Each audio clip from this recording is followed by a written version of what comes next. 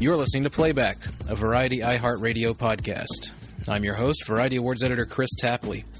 This week, on our 100th episode, I'm talking to Kevin Feige, the president of Marvel Studios and the producer of 3 films from the company this year, Black Panther, Avengers Infinity War, and Ant-Man and the Wasp. We talk about all of it, early beginnings in the business, 10 years of Marvel Studios, and a culmination with the company's most successful year to date. So sit tight. This is Playback.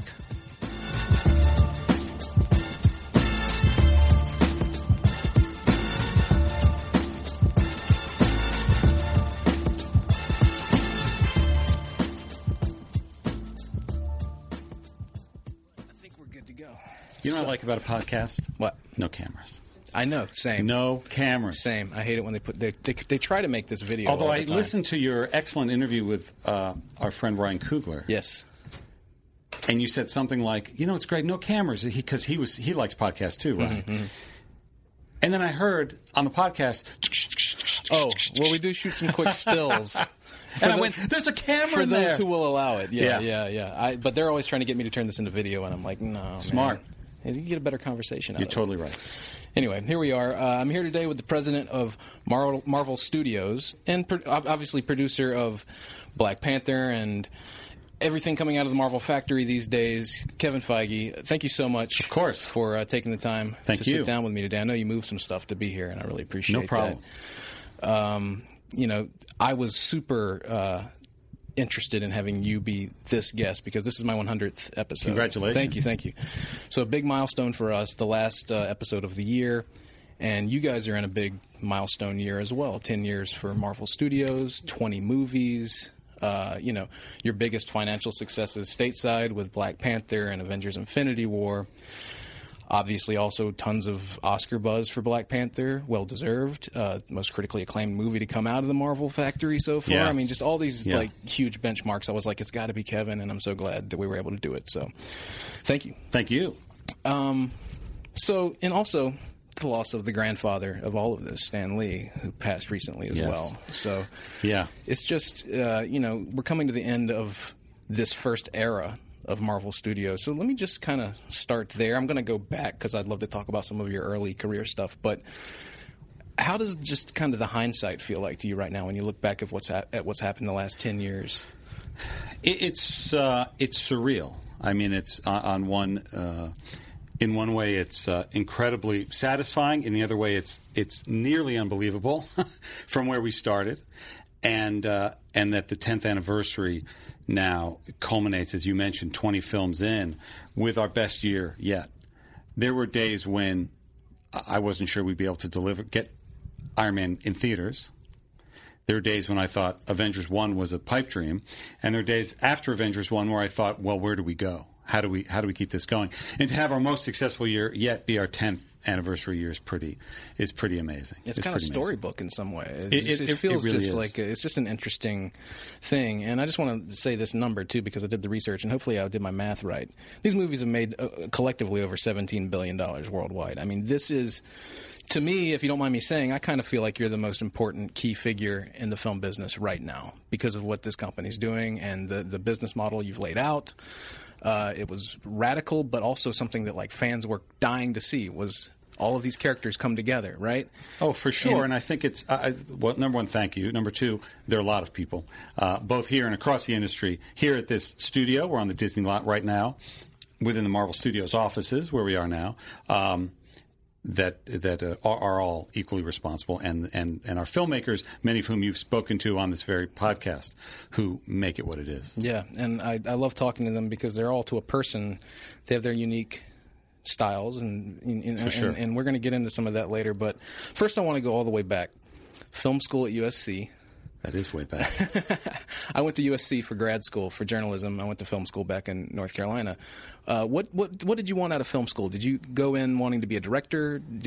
Was producing kind of the thing you were aiming for? What did you want to do? I think everybody goes in wanting to be a director. Yeah. Maybe that's not true, but I think it is true. You're right. You're right. And I remember there were the few people you'd meet who would say, 95% of the people would say, I want to be a director. I want to be a director. I want to be George Lucas. I want to be Steven Spielberg. I want to be Robert Zemeckis. I want to be Ron Howard. I want to be John Singleton. Those were the people. Those were the big names when I was going to USC and before I went to USC and why I wanted to go to USC. But I admired the few people who would say, I want to be an editor or I want to go into sound design, because they all were hyper-focused and all did and succeeded, as opposed to not everybody who says they want to be a director. But what I really wanted to be was just involved creatively in movies. That's what I wanted to be. So from my earliest days at SC, I was excited, even before I got into the film school, which I didn't get into for 2.5 years until my junior year at SC. I was just excited to be a PA on student films. I was excited to be a part of it in any way I could. Where did that stem from? Like, what's your earliest kind of memories of film and being drawn to film and wanting to be a part of the movie business? Like, what was lighting that spark? I think it's just early experiences of going to movies and being transported by movies. Pete's Dragon was the first film I ever went to see, and it was a fun event, and we drove there. My mother drove me to the first time we were going to see a movie just for me, just because it was a kids' film that I could go see, and we missed the showing. This was before, obviously, long before buying tickets on your phone and reserving your seat. You go to the theater, and we either had missed the showtime or something, and I was quite sad about it. But we decided, no, we're going to go home. We're going to make a tuna fish sandwich and put it in tin foil, and then drive back to the later showing. And it was I don't remember exactly, but it was probably later than I was usually out of the house at that time. And I loved the movie, and the kid was riding on a cartoon dragon. It was pretty cool. Yeah. And then, of course, getting into films that even transcended the theater, like Star Wars, where I would buy the toys and I would play with them in my backyard, and I would make up my own stories, or Dick Donner's Superman film, or the Back to the Future films. These films that would transport me during the experience of watching the movie, but also they would come home with me, and I would continue to think about them and continue to analyze them. And I always loved movies that rewarded you the more you watch them. Yeah. Well, speaking of Donner there, you I believe the kind of door opening for you into the business was working with Lauren Shuler Donner. And it was. And movies like You've Got Mail, and you worked on one of my favorite guilty pleasure movies, frankly, Volcano. Oh, my goodness, yes. I'm such a fan of Volcano. I mean, when I first came to L.A., my eyes were wide open in a way, because, like, Volcano is like an L.A., like, tour in a way. So I'm just like, oh, that's from Volcano. Anyway. You were the first person ever to tell me that. I imagine so. Tell me a story about Volcano, though. I'd love to hear anything that comes to mind. Volcano was great. I got into the film school my second semester, junior year, and I noticed within the first few weeks that the smart people were getting internships and were interning, going to work for free at the time at companies. And a lot of them were working at places I'd never heard of. And I thought, well, I want to do that. I want to go. I'm happy to go work for free, but I want to do it for a place I knew. And I went up into the old, which is no longer there, George Lucas building at SC, where they posted. Again, this is pre-internet, posted literally on a bulletin board, available internships. And I saw one that said Shuler Donner Productions. And this was the director of Superman. I couldn't believe it. And was lucky enough to get that internship. And I was there for a very long time, for a year or so as an intern, for a summer as a receptionist. And then my final semester at SC, I worked there part-time as a PA. Mm-hmm. And then I was very lucky that Lauren hired me to be her assistant. And there was a lot of sitting at a desk, and I'm not good at sitting at a desk. But within about, I think, 4 or 5 months of the beginning of me working there full time, Laura Ziskin, who ran, I want to say Fox 2000 at the time, called Lauren and said, I have this movie, Volcano. There's a new young producer named Neil Moritz, and I want a more experienced producer to come in and help out as well. That ended up being Volcano. And within a day, I'm suddenly in a production office on the 20th Century lot, not knowing anything about really how to assist a producer on a movie. Trial by fire. Yeah, and it was great. I always say it was a very, very fun movie to make and maybe not quite as fun a movie to watch, but I appreciate that you that you go for it. I'm a fan. We rebuilt in an old parking lot. I can't remember what it was. Some big industrial parking lot in Torrance, California. They rebuilt that section of Wilshire Boulevard. Oh, okay. That the lava comes out of.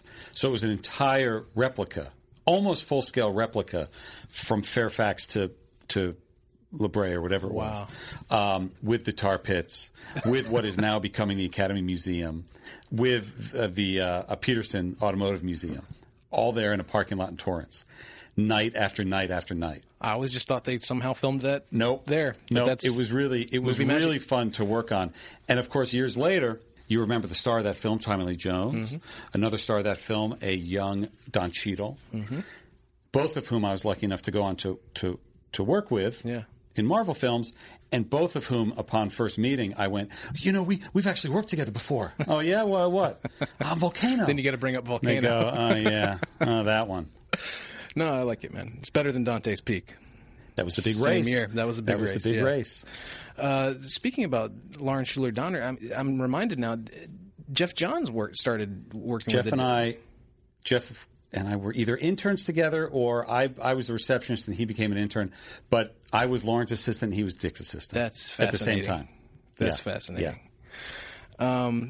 Well, just to skip ahead a bit, then you go to Marvel in 2000. I think you get hired at Marvel. Lauren was a producer on X-Men, and I had done Volcano with her and You've Got Mail with her, both great movies, great experience of movies, and You've Got Mail is a very good movie, but not the movies I had dreamed of making. Really, I had just dreamed about being a part of a movie, so I had succeeded in my dream at that point because I was there making those films, and even getting to work with Nora Ephron was astounding and amazing. But she had a script that I was interested in, and I started working on and doing notes on, and that was what became the first X-Men film. Yeah. So I worked on that. She made me an associate producer on that film and worked on it, I think, for about 3 years. It sort of went up and down a few times before it actually came together. And it was during that time that I got to know Avi Arad, who was a producer on the film and who at the time ran what was sometimes called Marvel Media, sometimes called Marvel Films, and sometimes called Marvel Studios.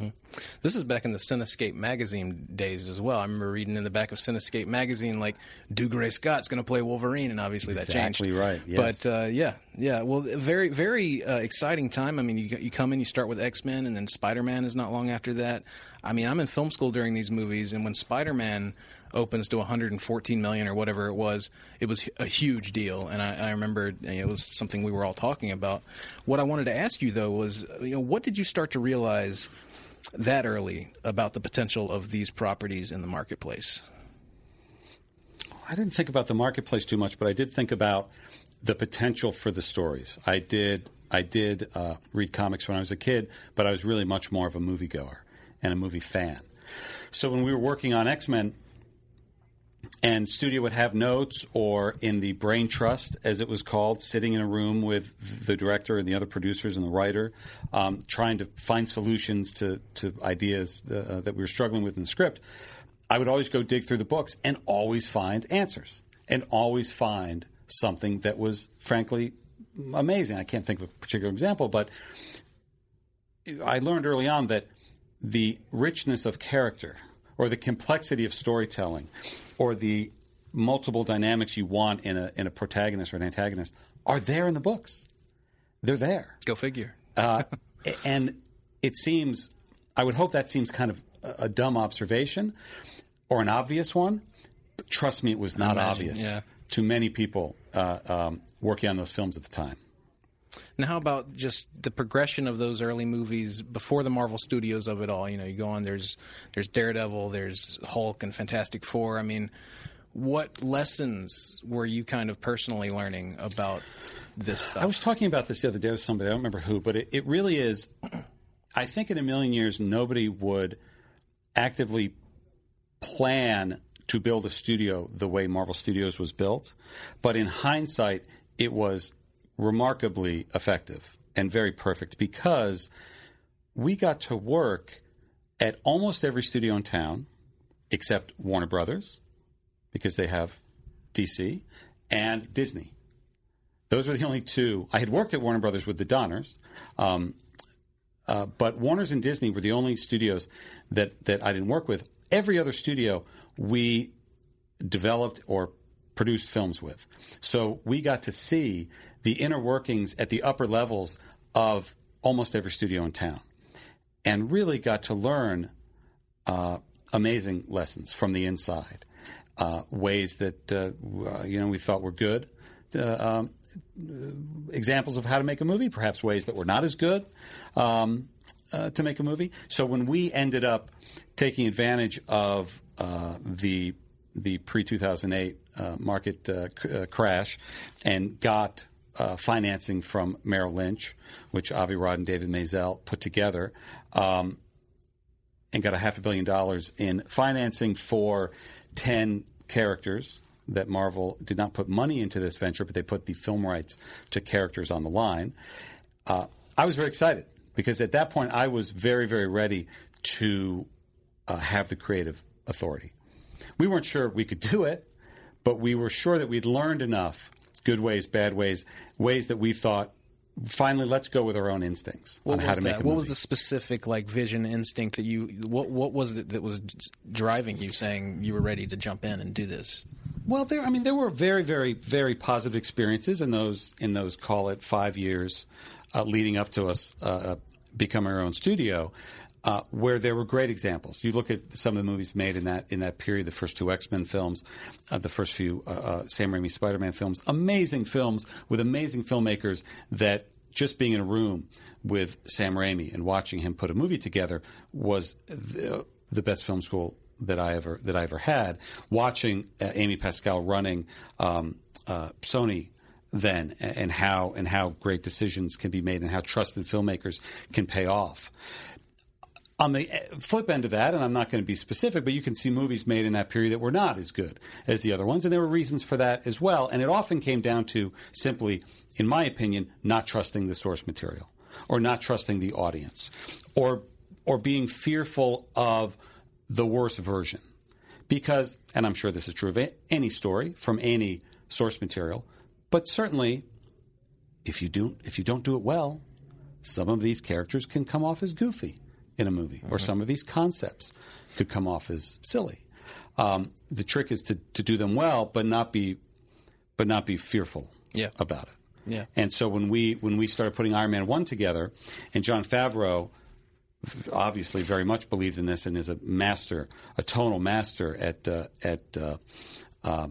being able to achieve a balance of pathos and humor and action. At every turn, we just did what we thought we could do well. Yeah, what we thought could be cool. Well, when the whole thing starts to come together, you have the Incredible Hulk and Iron Man in 2008. I mean, this is 10 years ago. What I'm curious about is, where things are at now versus what your vision going forward was then. Like, how did things change? Because I imagine you come into it with a certain idea, a certain roadmap of where you'd like to take this what's going to be a huge overarching story. But anything profoundly different now from what you set out to do at that time? It has simply succeeded beyond our wildest dreams. The dream, as I had said earlier, was getting Iron Man and the Incredible Hulk into theaters. Going from being fully responsible for 0 movies a year to fully responsible for 2 movies in 2008. And movies that we wanted to represent a new tone, and a tone that we believed would be the best way to bring the characters to the screen. The dream for years and years was to replicate the experience for a global audience that comic book fans had been enjoying for decades, which was that shared universe, which was not my idea, which was not a revolutionary idea. It was Stan Lee and Steve Ditko and Jack Kirby's idea in the Marvel Bullpen to combine all the characters. Yeah. Because it was a relatively small group of people working on a lot of characters. Mm-hmm. That's what we are now at Marvel Studios. And I just thought it would be a lot of fun to be able to cross these characters into each other's movies. And that's why we had the Sam Jackson cameo at the end of Iron Man. We did it, A, because Sam is a big fan and was gracious enough to come in and shoot it for us. And we put it at the end of the credits because we didn't want it to interrupt the experience of the Tony Stark story that we were telling. Mm-hmm. And we thought it would be a wink to fans to say, hey, look what we could do if this works. It ended up connecting with much more than just fans. It ended up connecting with almost everybody that saw the movie much faster than I thought it would. That's what's fascinating about that little scene at the end there. You go back and you look at it. I mean, there's no guarantee that what happened is going to happen. And no, we didn't even have a deal with Sam Jackson beyond that. Yeah. Was there just what happened if those movies had failed? Like, was there, hey, guys, we might end up pulling the plug on this thing we want to do because it might not take? I mean, was that, in the air at all? Yeah. Sure. I don't take many vacations. I have a lot of fun doing what I'm doing. But in the summer of 2008, I had scheduled a vacation for August, I think it was. It was sort of a pseudo honeymoon. I got married in March of 2008. So I decided, well, I may as well schedule a vacation for August because these movies will either not work and I'll have a lot of time on my hands, or they will work and I won't have much time in the future. So it really was, we didn't spend a lot of time thinking about what if we fail. We spent all the time thinking about how can we succeed. But yeah, there would not be a studio if Iron Man and Hulk had not worked. I mean, I'm just curious, were there pay or play deals involved where you'd have been kind of screwed on a profound level? I don't know. I don't think so. I don't remember. Okay. No, I don't think so. And happy belated 10th anniversary there for you and your wife. But that was the same thing with Avengers, by the way. Yeah. Which was, if Iron Man and, to answer your earlier question, if Iron Man and Hulk hadn't worked, we wouldn't have a studio. Yeah. If Thor and Captain America hadn't worked, Avengers would have been a much more difficult sell. Yeah, exactly. Because we were basing that movie on those characters. Yeah. And on Loki, the villain from Thor. Yeah. What has been the biggest speed bump along the way, or series of speed bumps? Anything that comes to mind that really kind of stopped you, or once it took off, was it just a runaway locomotive at that point? It's pretty much been a locomotive, and there are, as I'm sure there are on any film, dozens, if not hundreds, of speed bumps along the way as you are trying to bring something to life. The best part is the success has encouraged us to keep moving forward with our plans of this shared universe, our plans of bringing all sorts of different types of characters to the screen. And the success has also enabled and the unbelievable part of being with the Walt Disney Company, when that happened, was having the support of Bob Iger, of Alan Horn, who at every turn encourage us to go further and encourage us to take more risks. And it really is, it does seem like success should not trap you into repeating yourself. Success should embolden you to keep trying new things. Yeah. I want to talk about some of these directors that you've tapped along the way. I mean, just for the next movie coming up with Captain Marvel, Bowden and Fleck. Yes. One of my favorite movies recently was Sugar. Yes, I love those guys. Coogler, Chloe Zhao coming up, James Gunn. A lot of these folks came from the indie world, and I'm just curious what the thinking is with the hiring on these.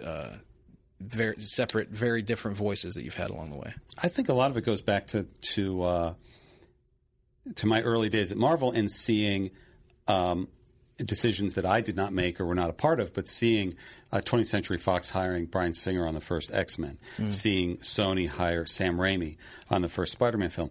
Those were both very, very good filmmakers who had done very good films, not action films, not big, giant special effect films, but very good films that were clever and authentic and unique in their own way. And that those voices translated to these bigger films. So when we were looking for a filmmaker on the first Iron Man, it seemed like the way to go. and when John came in and was so enthusiastic about it, and had done a movie which at the time was a little successful movie called Elf, and now is a big Christmas classic, and there's a giant billboard on Sunset Boulevard today that says "Elf is on, hooray!" And is a Christmas classic. But I was very impressed with that film. Going back to tone, that could have been a silly comedy. Yeah, it is an excellent movie with, by the way, an excellent use of visual effects. And John is a very smart man and speaks with great confidence. And is a fan of film and a fan of these types of film, a fan of entertaining films, and had done a film called Zathura, so had some visual effect experience. Now is arguably the greatest filmmaker of pioneering visual effects there is. We had him on the show for Jungle Book. Amazing, yeah. and Lion King and Mandalorian. So we always believed, and it has worked, and starting with John and up to Bone and Fleck, that when you bring in people with creative chops and with something to say and with a unique vision, it doesn't matter if they haven't worked with the technical aspects of a large motion picture. Mm-hmm. Yeah. It also, I guess it's a dose of prestige as well for a genre that, let's face it, some people have biases against for whatever reasons. Why do you think it is that, movies like comic book movies or sci-fi or what have you, they're not really taken seriously in their time a lot of the times? I think they are taken seriously by a lot of people. I think you're asking about people that vote on awards and things like that. I think they're taken seriously by a lot of people, which is thankfully why they succeed and why people anticipate the next ones. Right. As I did when I was a kid, growing up, waiting for these next movies, having my mom drive me to the movie theater to see the teaser poster of my new favorite movie coming out because you couldn't see them online like you can now. I don't know is the question. I remember Star Wars was nominated for Best Picture, and right. I think Close Encounters was, and I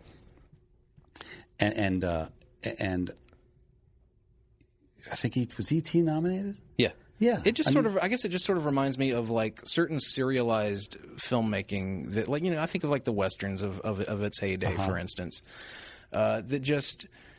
It takes some time for certain minds to look back at it and say that was an important pop cultural thing. You know what I mean? Yeah. Yeah. I mean, it is when we're in we have an opportunity to make films the way we want to make them with people that we want to make them with. It's so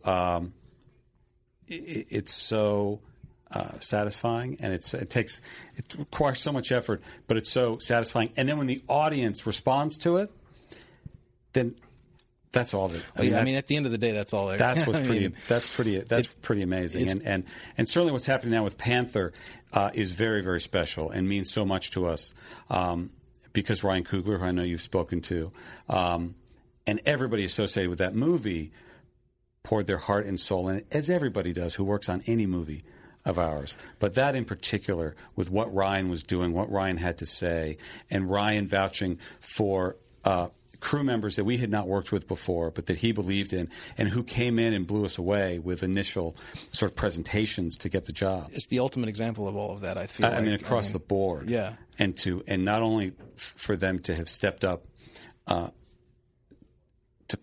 bat, I'm not good at sports metaphors, and then knock it out of the park the way they did is incredible, in the fact that the world responded to it the way they did.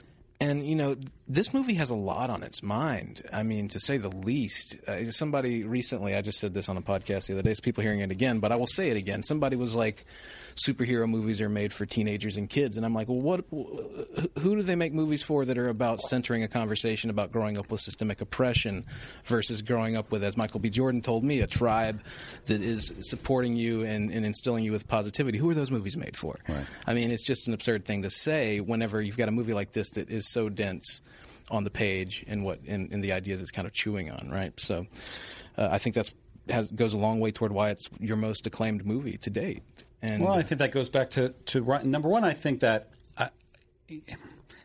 people who are just going to dismiss things outright, there's not much to say or worth saying. Sure. I love this genre of storytelling because it can say things in a way that are as truthful and emotional as anything else. But when you present them in a way that's also entertaining, you're going to get that message. You're going to get what you have to say out to a lot more people. Yeah. And that's what's that's what the Twilight Zone did. That's what Star Trek did. I mean, those were the things that I loved. That's what Marvel Comics did and continue to do.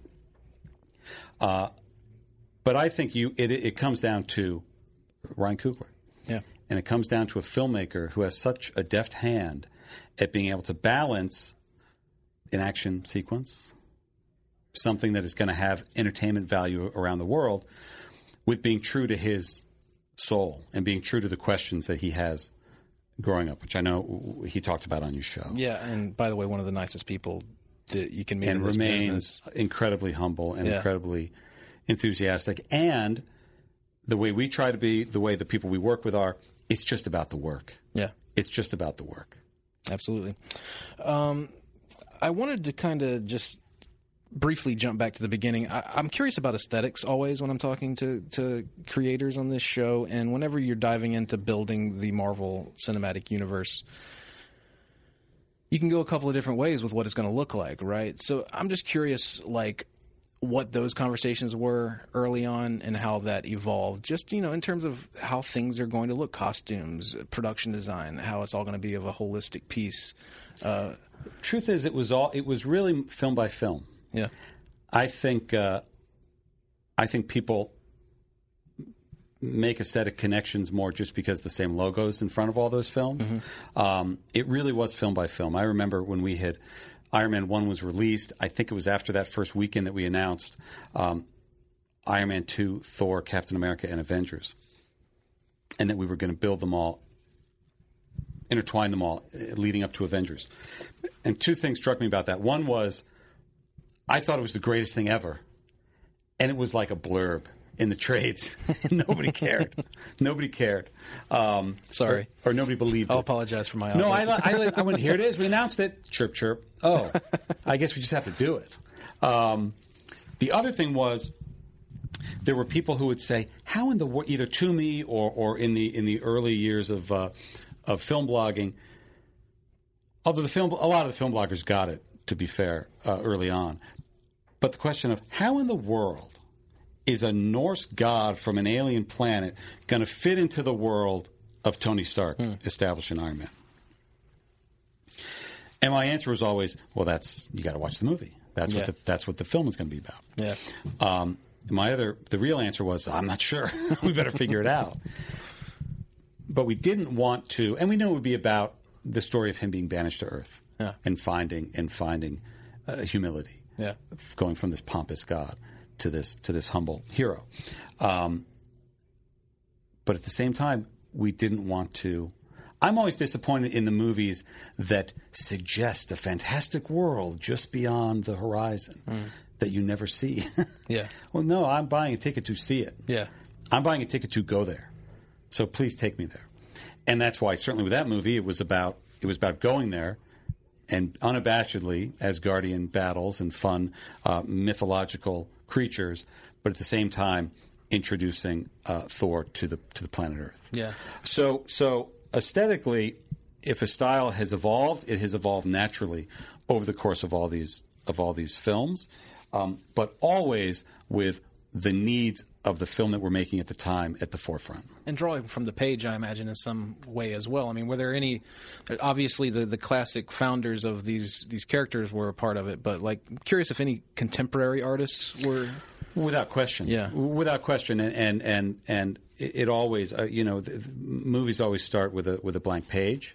Ours do as well. But we have the luxury of a blank page with a giant stack of comics next to it. Yeah. So there are too many to name. I know you spoke with Taika about Jack Kirby, which was a huge reference point for all of Ragnarok, a huge reference point for many of our movies, but most directly for Ragnarok. Warren Ellis and Adi Granoff's run on Iron Man was very influential. If you go back and look, Iron Man essentially, I'm being reductive here, but essentially was a man in gold tights and kind of reddish vest and underwear, right? Until Adi turned it into more dimensionalized armor, and that was our starting point for then Phil Saunders and Ryan Meinerding to adapt it to the screen. The comic book series, The Ultimates, huge influence on That's our what I early was days. kind of getting at, because that's what I took from it early on quite a bit, was because I was reading those books and at again, the time. Not any specific stories that I can think of, but textually, certainly Sam Jackson as Nick Fury, without question, came from that. Widow and Hawkeye also very much inspired aesthetically from that kind of run. Paramilitary vibe. Sure. Yeah. We're going into Captain Marvel and Avengers Endgame, the 21st and 22nd movies of this initial era. I guess you can call it an era. You can't call it a phase anymore. Yep, no, you're exactly right. It's an era. You're a steel trap. I'm not going to try to get you to tell me anything, but judging by this trailer that just dropped recently, it looks like Ant-Man's going to be kind of important. So what will you tell me about expectations on drawing this to a close, this first era of Marvel Studios movies to a close? Well, we've been working on. We did Infinity War and Endgame at the same time, developed them, shot them. We then obviously finished Infinity War first, but it's been those have been the longest gestating movies we've ever made. 4 years now, almost 5 years, and it was always about delivering. It was always about delivering on the promise that we had set up. And the way the world received Infinity War was amazing and was exactly what we wanted in that ending, which we'd been working on for many years. And I do remember, people on all of the movies we've made, and I'm sure on many movies we will make in the future, whenever the good guy wins, which is often good guy, good woman, good hero wins, they go, it's kind of predictable. The good guy wins. Well, sometimes that's fun. But for years I remember thinking, I wonder what they're going to do when they don't. Right. Because we knew that was coming. And it couldn't be better. The reaction was the best. I mean, clearly. The reaction was the best. Yeah. So, no, I won't tell you anything, obviously, but we feel the pressure of delivering. Yeah. And delivering on expectations, but in unexpected ways. Yeah. And then after that, from there, I believe, if I'm not mistaken, Eternals and with Chloe Zhao directing, and Black Widow with Kate Shortland will be going into production, right? The only thing we've officially announced after Avengers Endgame is the Spider-Man movie that we're working on now, Spider-Man Far From Home. There are other things in development. There are other filmmakers, which you just named, who are working on things in development. But when and where and how and why we haven't discussed yet. But it's fair to say that we will keep making films after Endgame and Spider-Man Far From Home. No, you're just going to stop and walk away. Yes, that's just it. Hang it up. Well, should we? No. The way we want to do it is sort of the way we've done it up to now, which is, as I said before, in unexpected ways, continuing to bring characters to the screen that you haven't seen before, while at the same time seeing new stories and new ways of the heroes you already know. Well, key notion here with these two filmmakers I just mentioned, two women fronting these movies. I mean, is that going to be a very important thing for the studio going forward? Yes. Parody? Absolutely. Yeah. It absolutely is, and people have asked sometimes very directly. So is Panther a one-off in terms of inclusion and representation? And the answer is no. Yeah. It's the beginning. That it worked out as well as it worked out is just again, encourage us to head the direction we were going to head anyway. But you look at that film and the experience of that film, and Ryan spoke to you about it. It was incredible. I mean, that movie obviously would not have been what it was if everybody sitting around the table looked like me or you. Yeah. And that's actually true for all the movies. The more and as Marvel Studios has grown, and as our creative internal creative team has grown, it's the same thing. It's almost half men, half women now. I think that'll get even it may become more women, frankly, in the coming years, based on the newest team members who continue to grow. We try to grow and promote in-house. Almost everybody that works around me has worked here for many, many years, and people who are going on to produce some of our next films came in below the people that are producing the films now. I very much believe in that, and when you have diverse voices, you get better stories, and you get more exciting stories, and you get more surprising stories, and that is something that is very, very clear to us. Yeah. And regarding the notion of Black Panther being a one-off, inclusion-wise, obviously not. But I am actually curious. I mean, I can't imagine you expected the level of success that greeted that film. So was that as a franchise property always in play? Or was it kind of meant to be this world that you were going to develop and that was going to be crucial to things going forward, but maybe it would just be one Black Panther movie and that was it? Do you kind of let the audience tell you, is what I'm kind of saying? Because when you get that amount of people showing up... Of course, it ultimately comes down to the audience telling us. Yeah. But because we have such amazing source material and we have such a rich selection of amazing stories going back decades and decades, we always have other ideas. Yeah. We always have thoughts on where we could go. And we've been very lucky up to this point that every film we've made, we've been able to make another one. So we have high expectations every time we make a movie, including Black Panther. Those expectations were far surpassed. But the goal is always to create a character, or in the case of Black Panther, a world that is so rich and is so exciting to audiences that they want to go back. Yeah. And I mean, 2 movies making $600 million in the States. I just want to make it clear to people that is crazy, first and foremost, but coming from one studio. And then, by the way, Disney overall has a third one with Incredibles 2. So it's like, you guys are doing something right over here.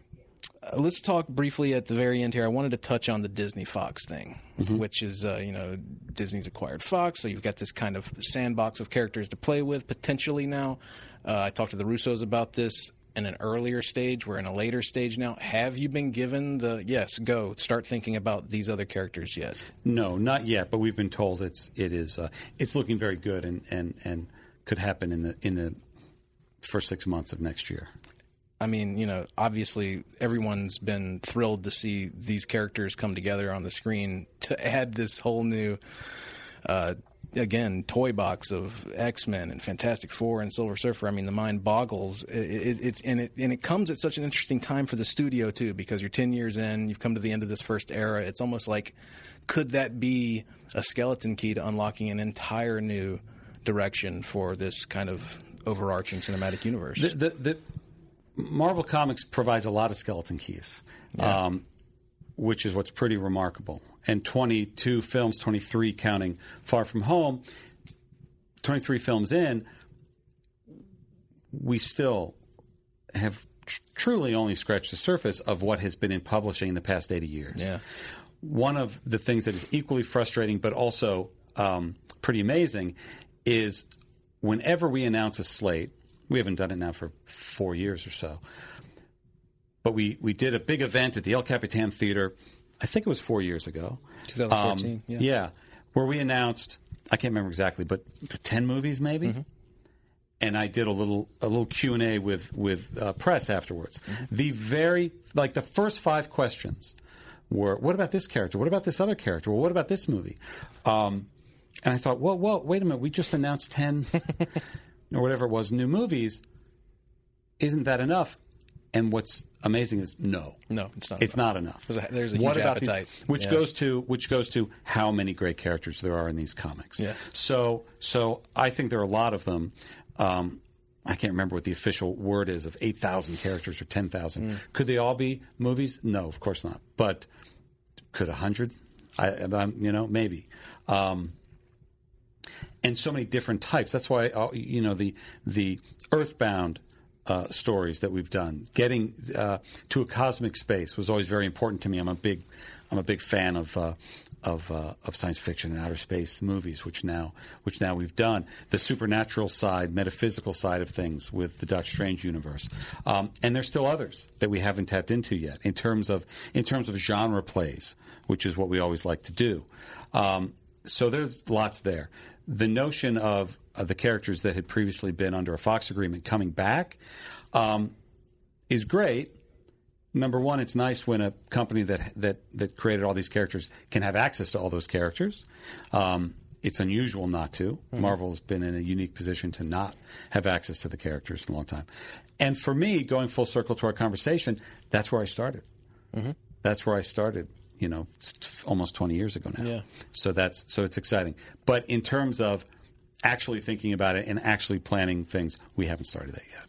With this 22-film arc of films coming to a close, I'm curious about you. Like, are you ready to go another 10 years here at this company? Do you have designs on anything else? Do you want to...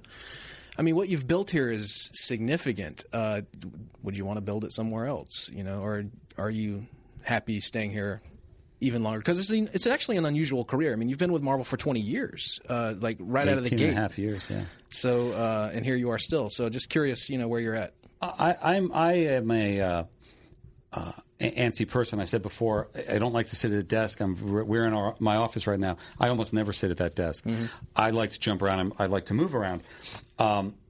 So even thinking, if I've been in the same place for 18 years, well, I guess theoretically yes, but in actuality, no. Yeah, it's been very different companies, at least three or four incarnations of this company since I've been here.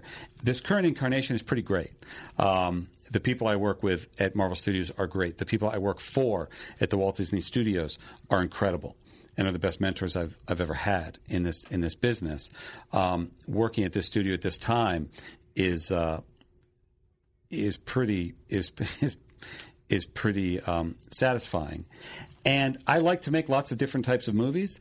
And these characters, as you've seen in 22 movies, or you've seen in 20, and we'll see in the next 3, provide a way to do lots of different films. People can lump them together as quote-unquote superhero movie or comic book movie. But to us, they're movies. And to us, we think about what kind of stories do we want to do? What kind of stories haven't we done? What kind of movies do we like that we haven't gotten to do yet? And then we decide what to make. Mm-hmm. We're very lucky to be in that position. Tell me just abstractly, what's number one on that list? What kind of movie have you not made yet that you really want to make? Any answer would be a spoiler. Because, I guess so. Because they haven't come out yet, and we're doing them. But there are this is...